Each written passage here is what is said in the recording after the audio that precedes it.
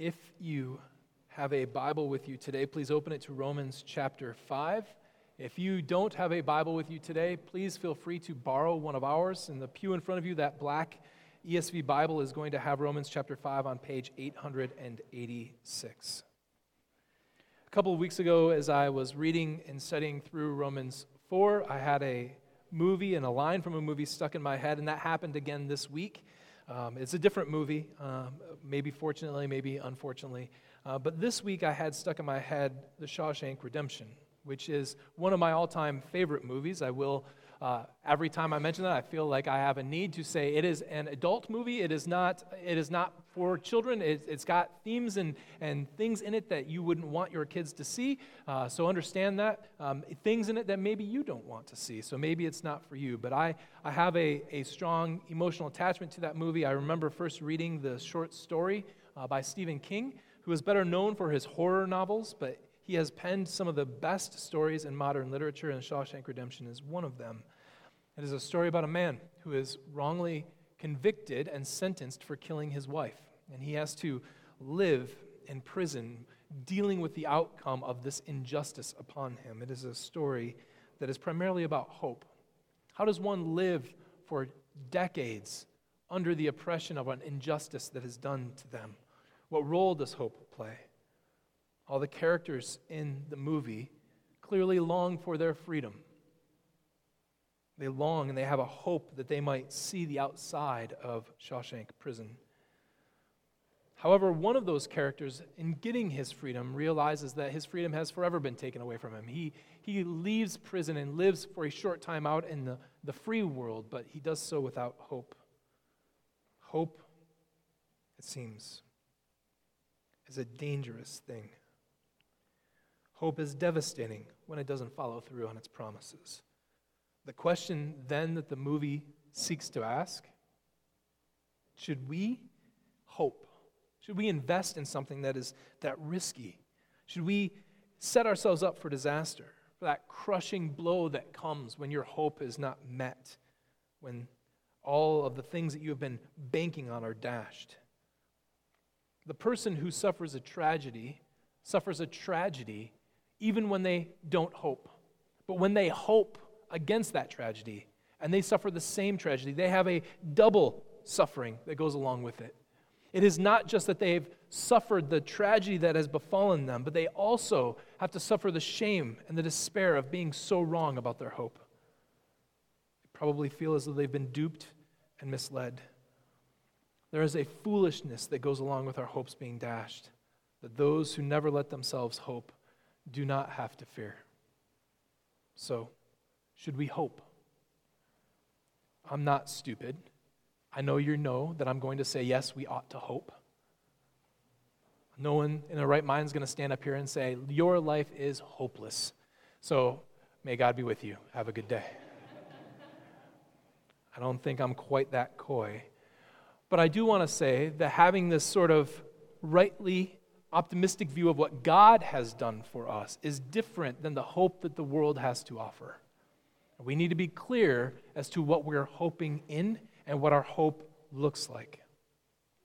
Let us listen carefully to the words of Paul as he speaks about our hope in Romans chapter 5. Read with me, beginning in verse 1. There the word of God says, "Therefore, since we have been justified by faith, we have peace with God through our Lord Jesus Christ.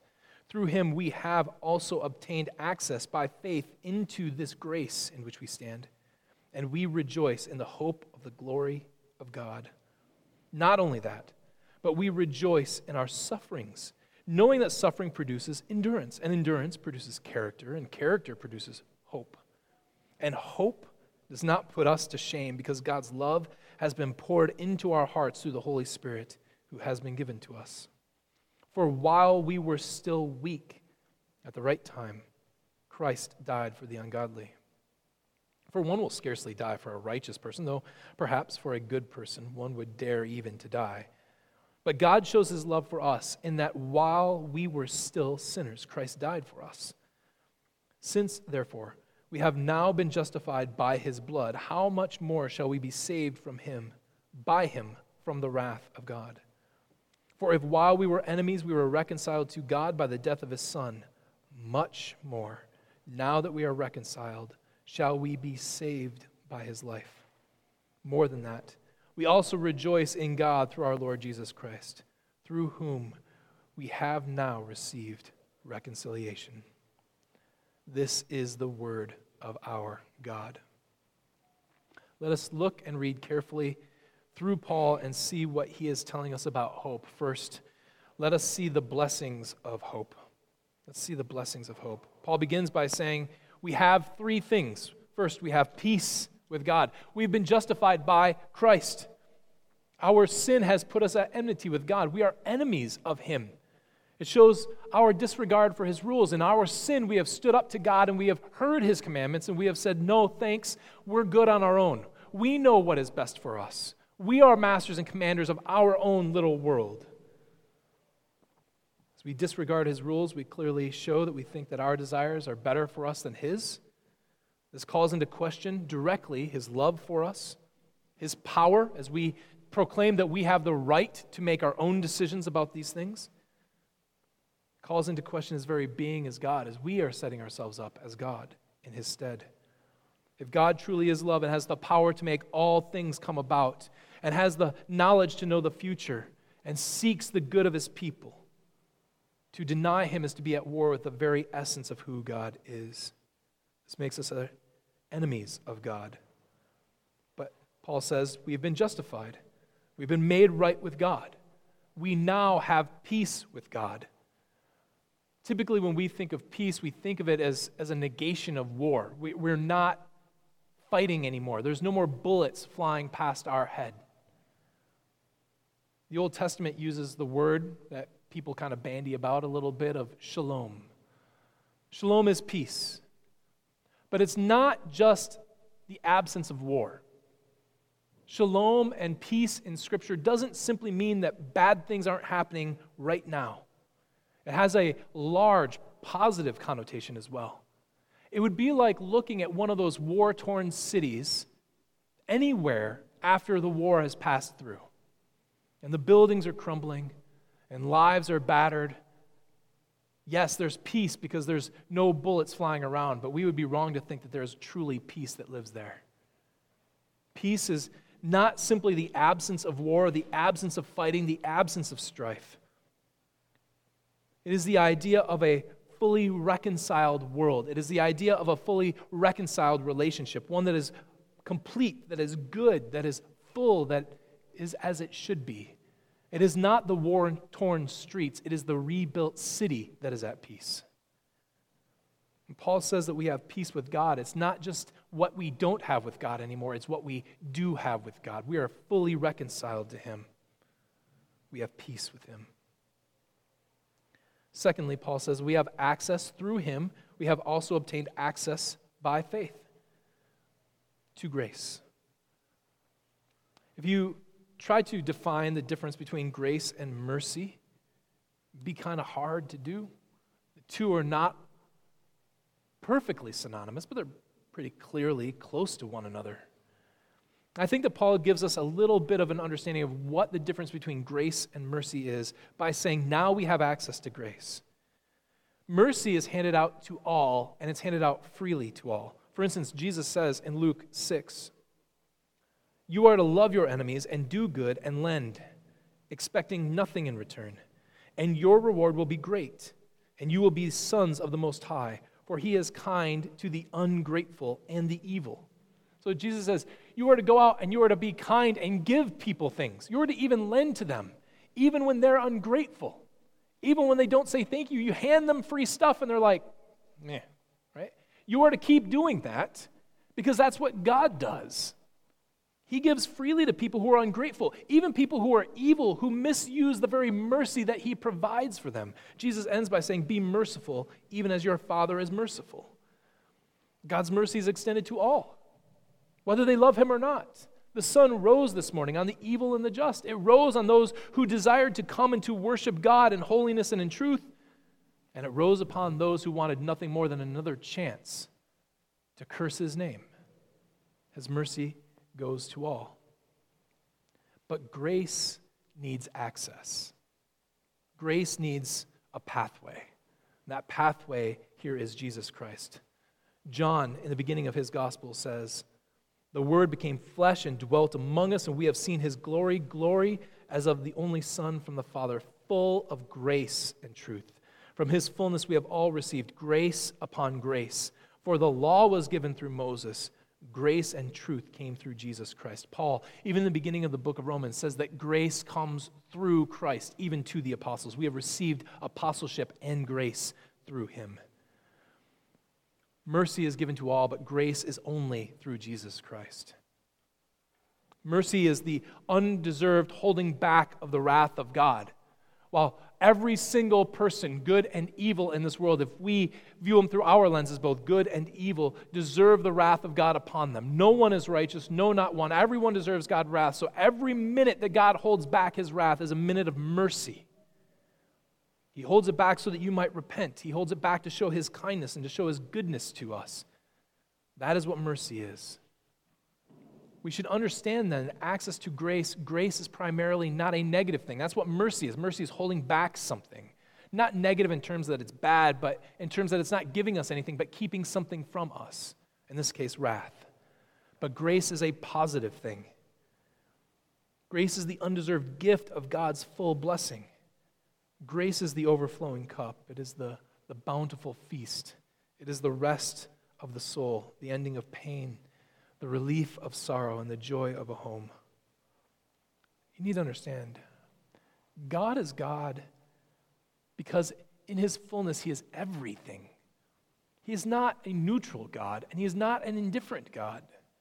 There are people in this world who think that because they are not one of the monsters of society, they're not one of the serial killers, or they're not a ruthless despot, that somehow their penalty and their destruction that's coming to them will be light and airy. It'll be kind of like this existence, which perhaps isn't great, but perhaps isn't too terribly bad either. That is not how our God works. There are not those who will go on with their life stuck somewhere in between the monsters of hell and the saints in heaven, living out a fairly normal life. God promises that there will be a hellish existence of pain and suffering for those who at war with God will stand in disobedience to him forever, and there will be lavish gifts given to those who reconcile themselves through Jesus Christ.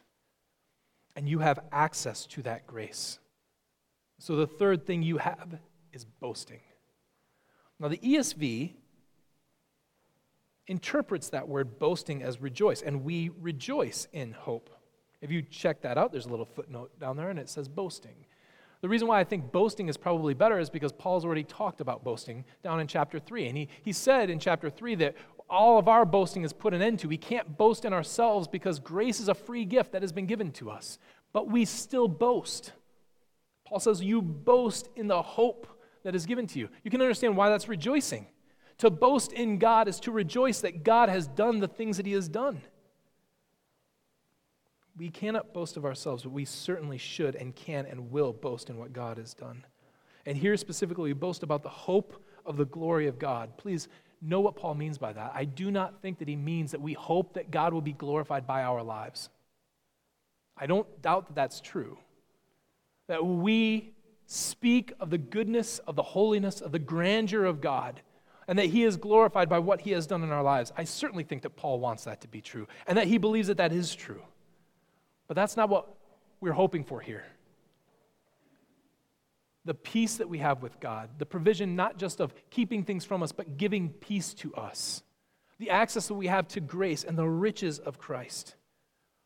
Find that we boast even in the fact that we have a hope to receive the very glory of God. It is our hope for the glory of God. Not just that God is seen as glorious in us, but also that we partake of that glory. When I was an engineering student, my favorite class was thermodynamics. I loved thermo because I got it. I understood it for some reason. And I always loved the idea of heat capacity. Heat capacity is how much heat something can take in, right? And you want to think of it, the word capacity is so good there. It's like having a small cup and a large bucket. You can only pour so much water into a small cup before that water begins to overflow. The cup has to start giving some of it back. It can't hold it in anymore. but a large bucket can hold a lot more water.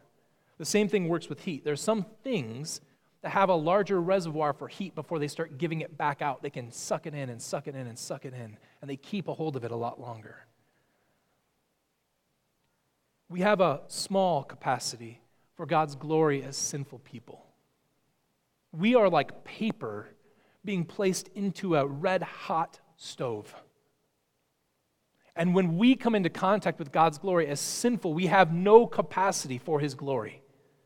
And it consumes us.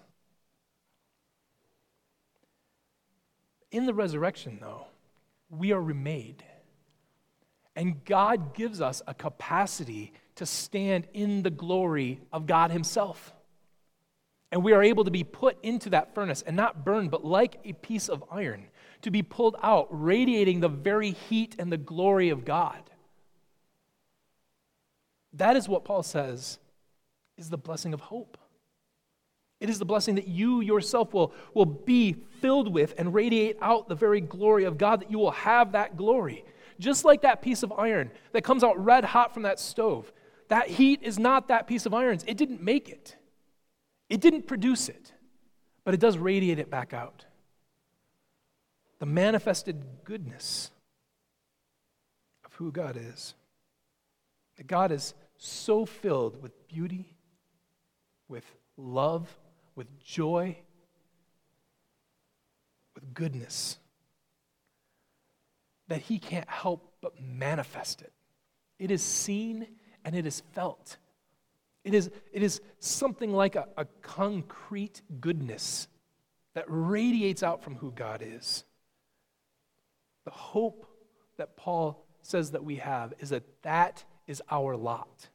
That He will one day remake us so that goodness, that joy, that beauty, that holiness will be so able to be taken in by us that we will then radiate it back out, not only to God, but to all others. You will not look like you do today. You will be seen in a completely different light. That is the hope that what Jesus Christ has done provides for us. It is the hope of glory. This ought to be our boast. Not just that you're saved, not just that you get to skip out on hell. That's great. Not going to hell, check that box off. That's really important. That's a good thing. But God has better things than that for you. He wants to give you the fullness of His power and His glory, as much as you can control and as much as you can handle. He wants it to radiate off of you. Men on earth boast of what, in the end, have to be minor achievements. Some men collect a small bit of fame before they totter off this coil. Some are able to accumulate a good amount of wealth that will serve them no purpose in the end. Others have experienced wonderful things which 1,000 years from now will be utterly meaningless. But we boast in that which is better, that we will forever stand in the glory of God, seeing it and radiating it back and forth to one another, knowing the fullness of His joy, His beauty, and His goodness. This is the hope that we have. That is the blessing of the hope. Secondly, let's talk about how that hope is produced, the production of hope. In verses 3 through 5, Paul says, not only that, but we rejoice, and that word rejoice there is the same kind of thing, that we boast in our sufferings, knowing that suffering produces endurance, and endurance produces character, character produces hope, and hope does not put us to shame because God's love has been poured into our hearts through the Holy Spirit who has been given to us. Paul is very quick to explain, you might have peace with God. You do not have peace with this world. And it's not even a suffering that necessarily comes from the outside world. It's just the suffering of being somebody who lives in this world. Your bodies are still frail and weak. They are prone to sickness and aging and even death. But there is also the fact that Jesus looked at us and said, hey, if they hated the master, they will certainly hate the servant as well. You are not greater than him. If you are loved by God, you will be hated by the world. James 4:4 reminds us that to have friendship with the world is to be enemies with God. So while we boast in the hope of glory, we remember immediately that glory seems a long way off. Glory is quite distant from us. And while we exist here, we know suffering, because this is not our home. This will never be our home. There will be a day when Jesus Christ returns and transforms it to be our home, but in the meantime, this isn't our home. We are sojourners in a foreign land with powers and rulers who do not respect us and who do not know us. Paul says, this is how hope is produced in us, through our suffering. It's not some sort of sadistic tendency we have. We want pain, like those people who sign waivers to eat really hot chicken wings that melt your face. I don't know why. If you have to sign a waiver to eat a food, you shouldn't eat that food. I'm all for hot food, but that's ridiculous. And we're not like sadistic like that. We're not like, yay, suffering. We're not excited about it. Paul doesn't want to suffer. He's not telling you you ought to rejoice in sufferings as though you're praising them, but you boast in them.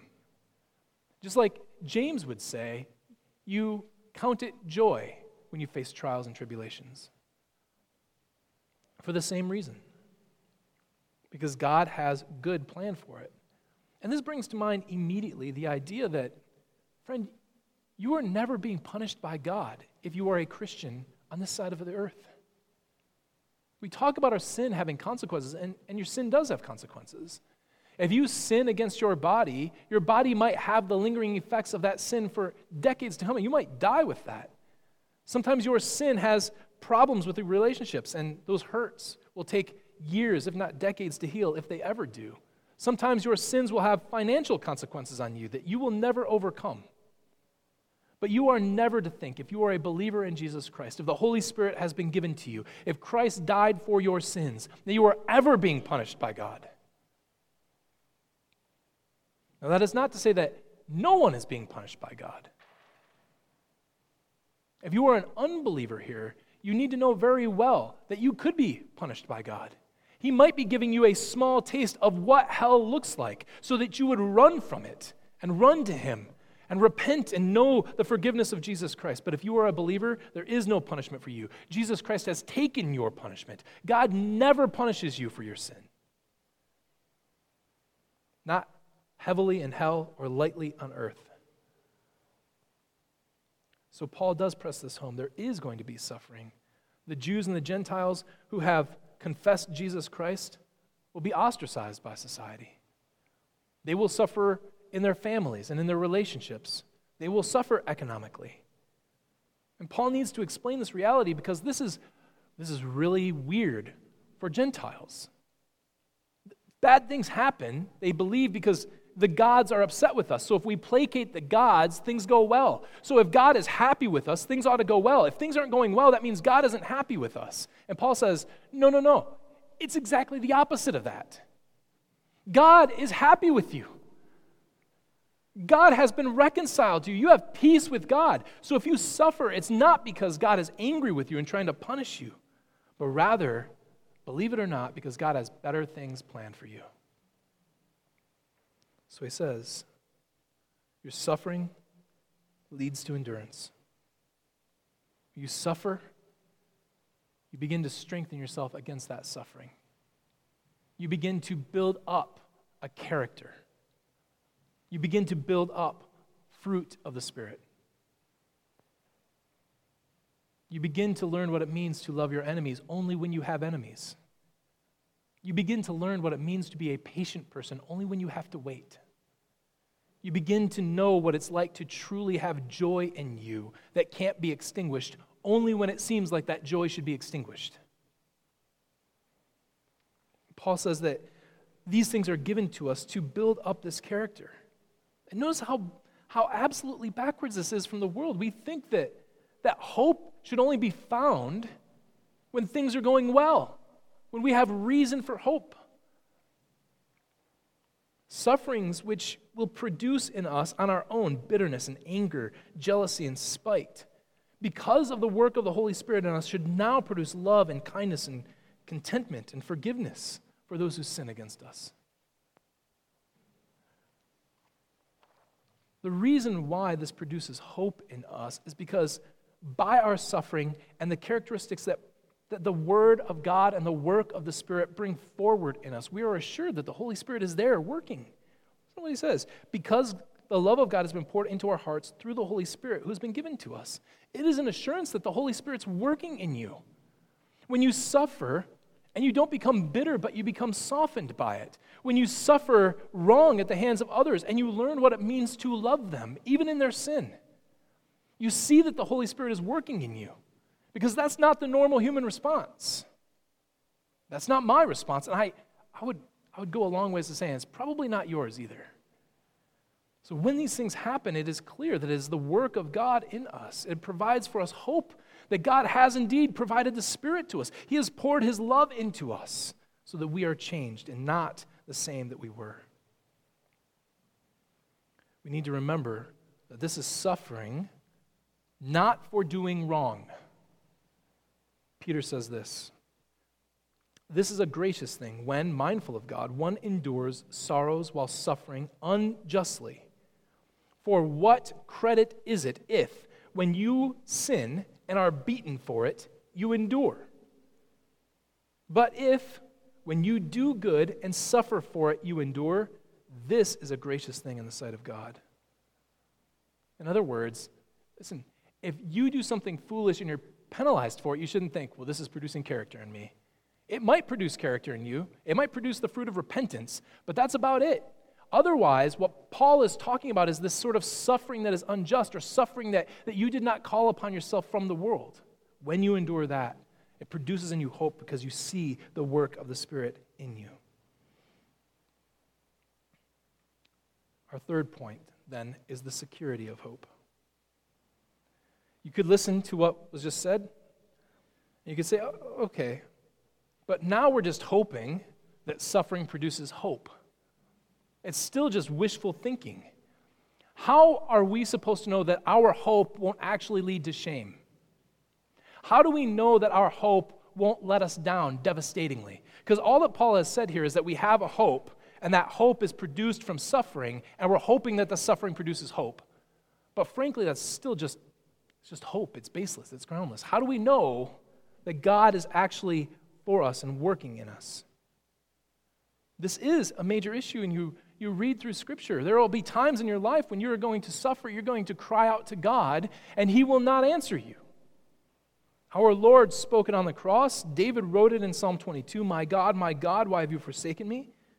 Why are you so far from saving me from the words of my groanings?" David says, I'm groaning out in pain and in suffering to you, and you're not near. How do we know that God is near? How are we to know that our suffering is actually producing hope, that it's true hope? We can come very, very close to wondering if God even cares about us. So what we actually want is we want some sort of concrete reality that we can look to outside of our emotions, outside of our experience. Because there will be times, friend, even the most faithful Christian, there will be times when God will feel far from you. There will be times of your life when you are dry. And it could be a time of hardship. It could come out of nowhere. You will read Scripture, and it will be a page, and there will be very little talking to you. You will pray to God, and those prayers will get about 2 foot off the ground, shake a little bit, and crash. And you will hear nothing from Him. It is in those moments that you need security in your hope. What is it that actually provides you an assurance when you don't feel like it? An assurance when you can't gin up the faith, an assurance that God truly is for you. Paul says this: while we were still weak, notice the weakness there. When we're weak in the faith, when we're weak in our bodies, when we're weak in our souls, at the right time, Christ died for the ungodly. Now, he has this little thing in verse 7, for one will scarcely die for a righteous person, though perhaps for a good person one would dare even to die. It's difficult to understand exactly what Paul means there. I think that he means something along these lines. Even if somebody is righteous, that does not provide enough reason for you to die for that person, right? There could be somebody a long way away from you who is truly righteous, but if you don't know them, if you don't love them, then you are far from them. It is impossible to think that you're actually going to die specifically for them. No matter how righteous they might be, you could have the reports of this man being the greatest man on the face of the earth, and you need to die for him, and you would say, oh, I don't really know him. He says, though, perhaps for someone who is good, right? Perhaps for a good person, one would dare even to die. Well, Paul doesn't mean there's objectively good from God's perspective, but he means good from your perspective. If he has helped you, if he has done right by you. The idea here is one of a friend. You might die for your friend. You might die for one who has shown himself to be good to you. You might die for someone who is kind to you. You might do that. The result is not much different from what Jesus says in Matthew 5, verse 46. If you love those who love you, what reward do you have? Do not even the tax collectors do the same? If somebody is good to you and you love them, you might be willing to die for them. Paul says, but you've got to balance that out and compare that to what happens in Christ. But, he says, God shows his love for us, and that while we were still sinners, Christ died for us. While we were unjust before him, while we were raising our fists against him, while we were standing in rebellion against him, while we were his enemies, Christ died for us. You have no better proof of God's objective love for you, that it can't be based on anything that you do. Before you knew that you were a sinner, Christ died for you. Before you knew how to reconcile with him, Christ died for you. Before you were born, before you breathed, before you said anything good or bad, before any sin came out of your body, before anything that you have ever done that deserved the eternal wrath of God, God had already provided forgiveness for you in Jesus Christ.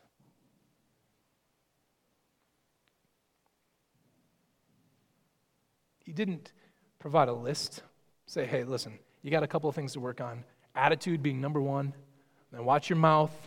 You get done with those things, come back, and we'll start to work on some other stuff, and we'll get you to a place where I can see this working, right? He doesn't tell you to kind of shape up so that he can be one with you. But before you ever knew you needed him, God preactively came to the earth and died for your sins and provided you with forgiveness. There are people out there who don't know that they're sinners, are told that they're sinners in one breath, and the next breath told that Jesus Christ has already forgiven their sin if they trust and believe. God has provided everything for you so that when you don't feel him, you can look back and you can say, when I was a sinner, Christ died for me. You don't go to God and say, I've been thinking, I'm a pretty wretched guy, and so I would really like if there could be a way that you would make it so that I could be forgiven. And God says, I guess I could do something. I'll tell you what, I will take on flesh and I'll die for your sins, right? God doesn't wait for you to come to him. While you were sinners, Christ died for you. That is why you can always be secure in the hope that you have in Jesus Christ, because he has died for you. He has died to take the wrath of God for you. Since therefore we have now been justified by his blood, much more shall we be saved by him from the wrath of God. Because Christ died for you and took the penalty, there is no more wrath for you to experience. He has extinguished it. It is gone.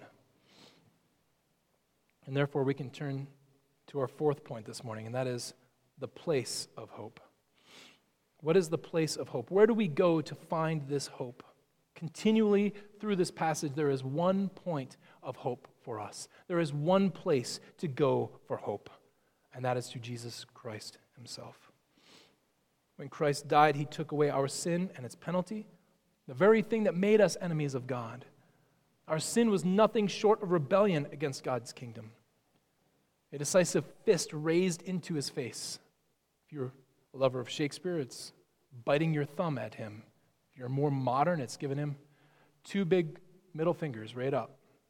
And it's telling him, I don't need you, I don't want you, I don't have anything to do with you. I will be separate from you in every way that I can be. You give me laws, I'll break them. You tell me what is good, I will tell you that I don't care what you think, and I will do it on my own.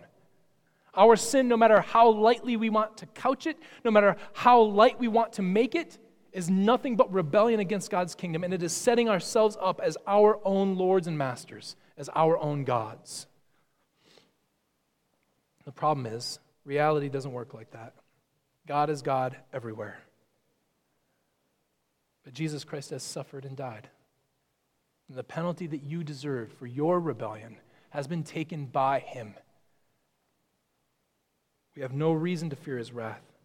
It has been spent on Christ instead of us. Reconciliation has ended our rebellion. Propitiation has ended our penalty. And Paul says, how much more then shall we be saved by his life? Know what Paul means by that? And again, we come back to this incredibly positive side of salvation. When Paul says we've been saved, he can't possibly mean there that we are simply not going to go to hell.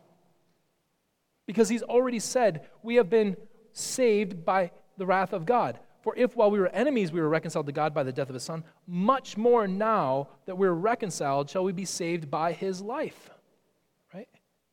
If in his death we're reconciled, but now much more are we saved, it can't possibly be that you're simply escaping hell. The word that we use for saved is used for other things as well. It's sometimes used to describe healing. So in Matthew chapter 9, we read in verse 20, a woman who had suffered from a discharge of blood for 12 years. We don't have time to get into the fullness of the passage, but that would have been an unbelievable burden on a woman at that time. Unbelievable. You have probably, I don't know your situation, but it's unlikely that you've ever felt as alone as she has felt for 12 years. No human contact for 12 years.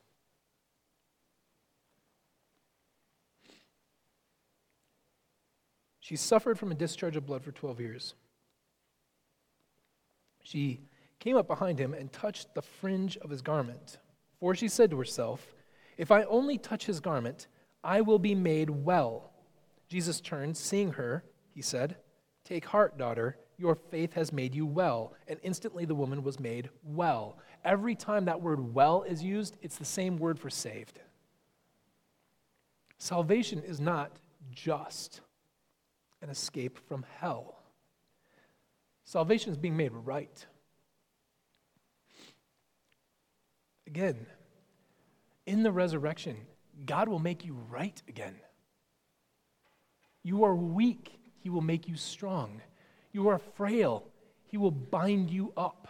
You are broken, he will make you well again. You are not just escaping hell. He is giving you the fullness of all of the blessings. He will look at you on the final day, and as he said in Genesis 2 or Genesis 1, so he will say again, it is very good. And that declaration will never be taken away. He will make you very good. He will save you because you are as Jesus is in the resurrection. A body that is immortal, a body that will not suffer pangs of death, a body that will not suffer from frailty or weakness anymore. He will save you. We know that because it's in Jesus.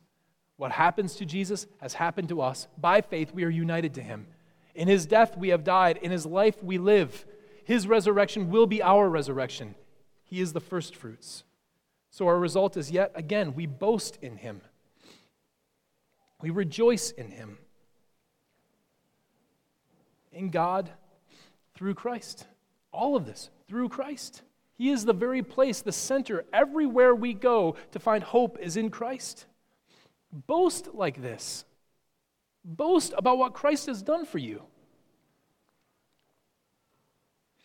Rejoice about the salvation that's been given to you. Not simply that you don't suffer eventually one day, but that far from suffering, you have a body that can never suffer again. Far from suffering, you excel in everything. You are made complete in joy, in goodness, and in glory. Why do we hope? We hope because Jesus has died and risen. Our debt is paid to the last. Our resurrection and our hope is assured, for it has already happened in Christ. So friends, don't fear. There's much to be anxious about and to fear in this world. There's much. The world is tumultuous. It's filled with troubles and pains. It's filled with problems and frustrations. And you will have to concern yourself with those things. But in the end, no matter what kind of curves this world throws at you, no matter what kind of problems you face in this world, God is on your side, and you have every reason to hope in Jesus Christ. All that comes to your way is for your good. God will do right by you. Even when you are wrong, God will do right by you. Trust in Christ. So where is our hope, friends? It is only in Jesus Christ. Well, an excellent movie. This is the key problem with Shawshank Redemption. Andy and Red do get out. They do escape. They get to live their days on a beach, friends forever, working on boats. What could be better? Truth of the matter is, though, hope generally doesn't work like that. People who suffer in prison and who are given life sentences in prison die in prison. Life is tough for them when they get out. This world is filled with issues and problems that simply relying on a blanket hope is never going to solve for you. You are not going to hope your way out of death. Andy wrote to Red in that movie, hope is a good thing, maybe the best of things, and no good thing ever dies. There are people all over the world right now who are hoping for things that will never come to them. There are people all over this world who are hoping for life, and they're going to die. There is only one who is good, Andy. There is only one guaranteed hope in this world. There is only one place to go to finally have a hope that is lasting, as we've sung, an anchor that is secure and sure for us. In all of the storms of this world, there is one, and it is Jesus. It is not some sort of wishful hope that can be dashed against the rocks of the storm, but it is the very rock that dashes all other hopes. Therefore, it is sure and steadfast. Our hope in him is secure and sure, forever sealed by his blood. Hope is a good thing, only when placed in Christ. And there we can hope in him today and tomorrow and forevermore. And we can boast and rejoice in the work that he has done for us. Let's pray. Father, show your grace to us again. May those here know again that you are great and you are glorious. And how good is your gift of reconciliation. Through the work of Jesus Christ, we know you as Father, not as a God of wrath, but one of love and kindness. For those who may not have trusted in you before, give eyes to see and ears to hear. Give faith in abundance. Pour out your Spirit upon them that they might trust and believe in him. Give us, who have already believed, hope in faith. Let us persevere and be built up in that hope through the sufferings of this world, putting our hope in the sure hands of Jesus Christ our Lord. We ask these things for our good and for your glory. Amen.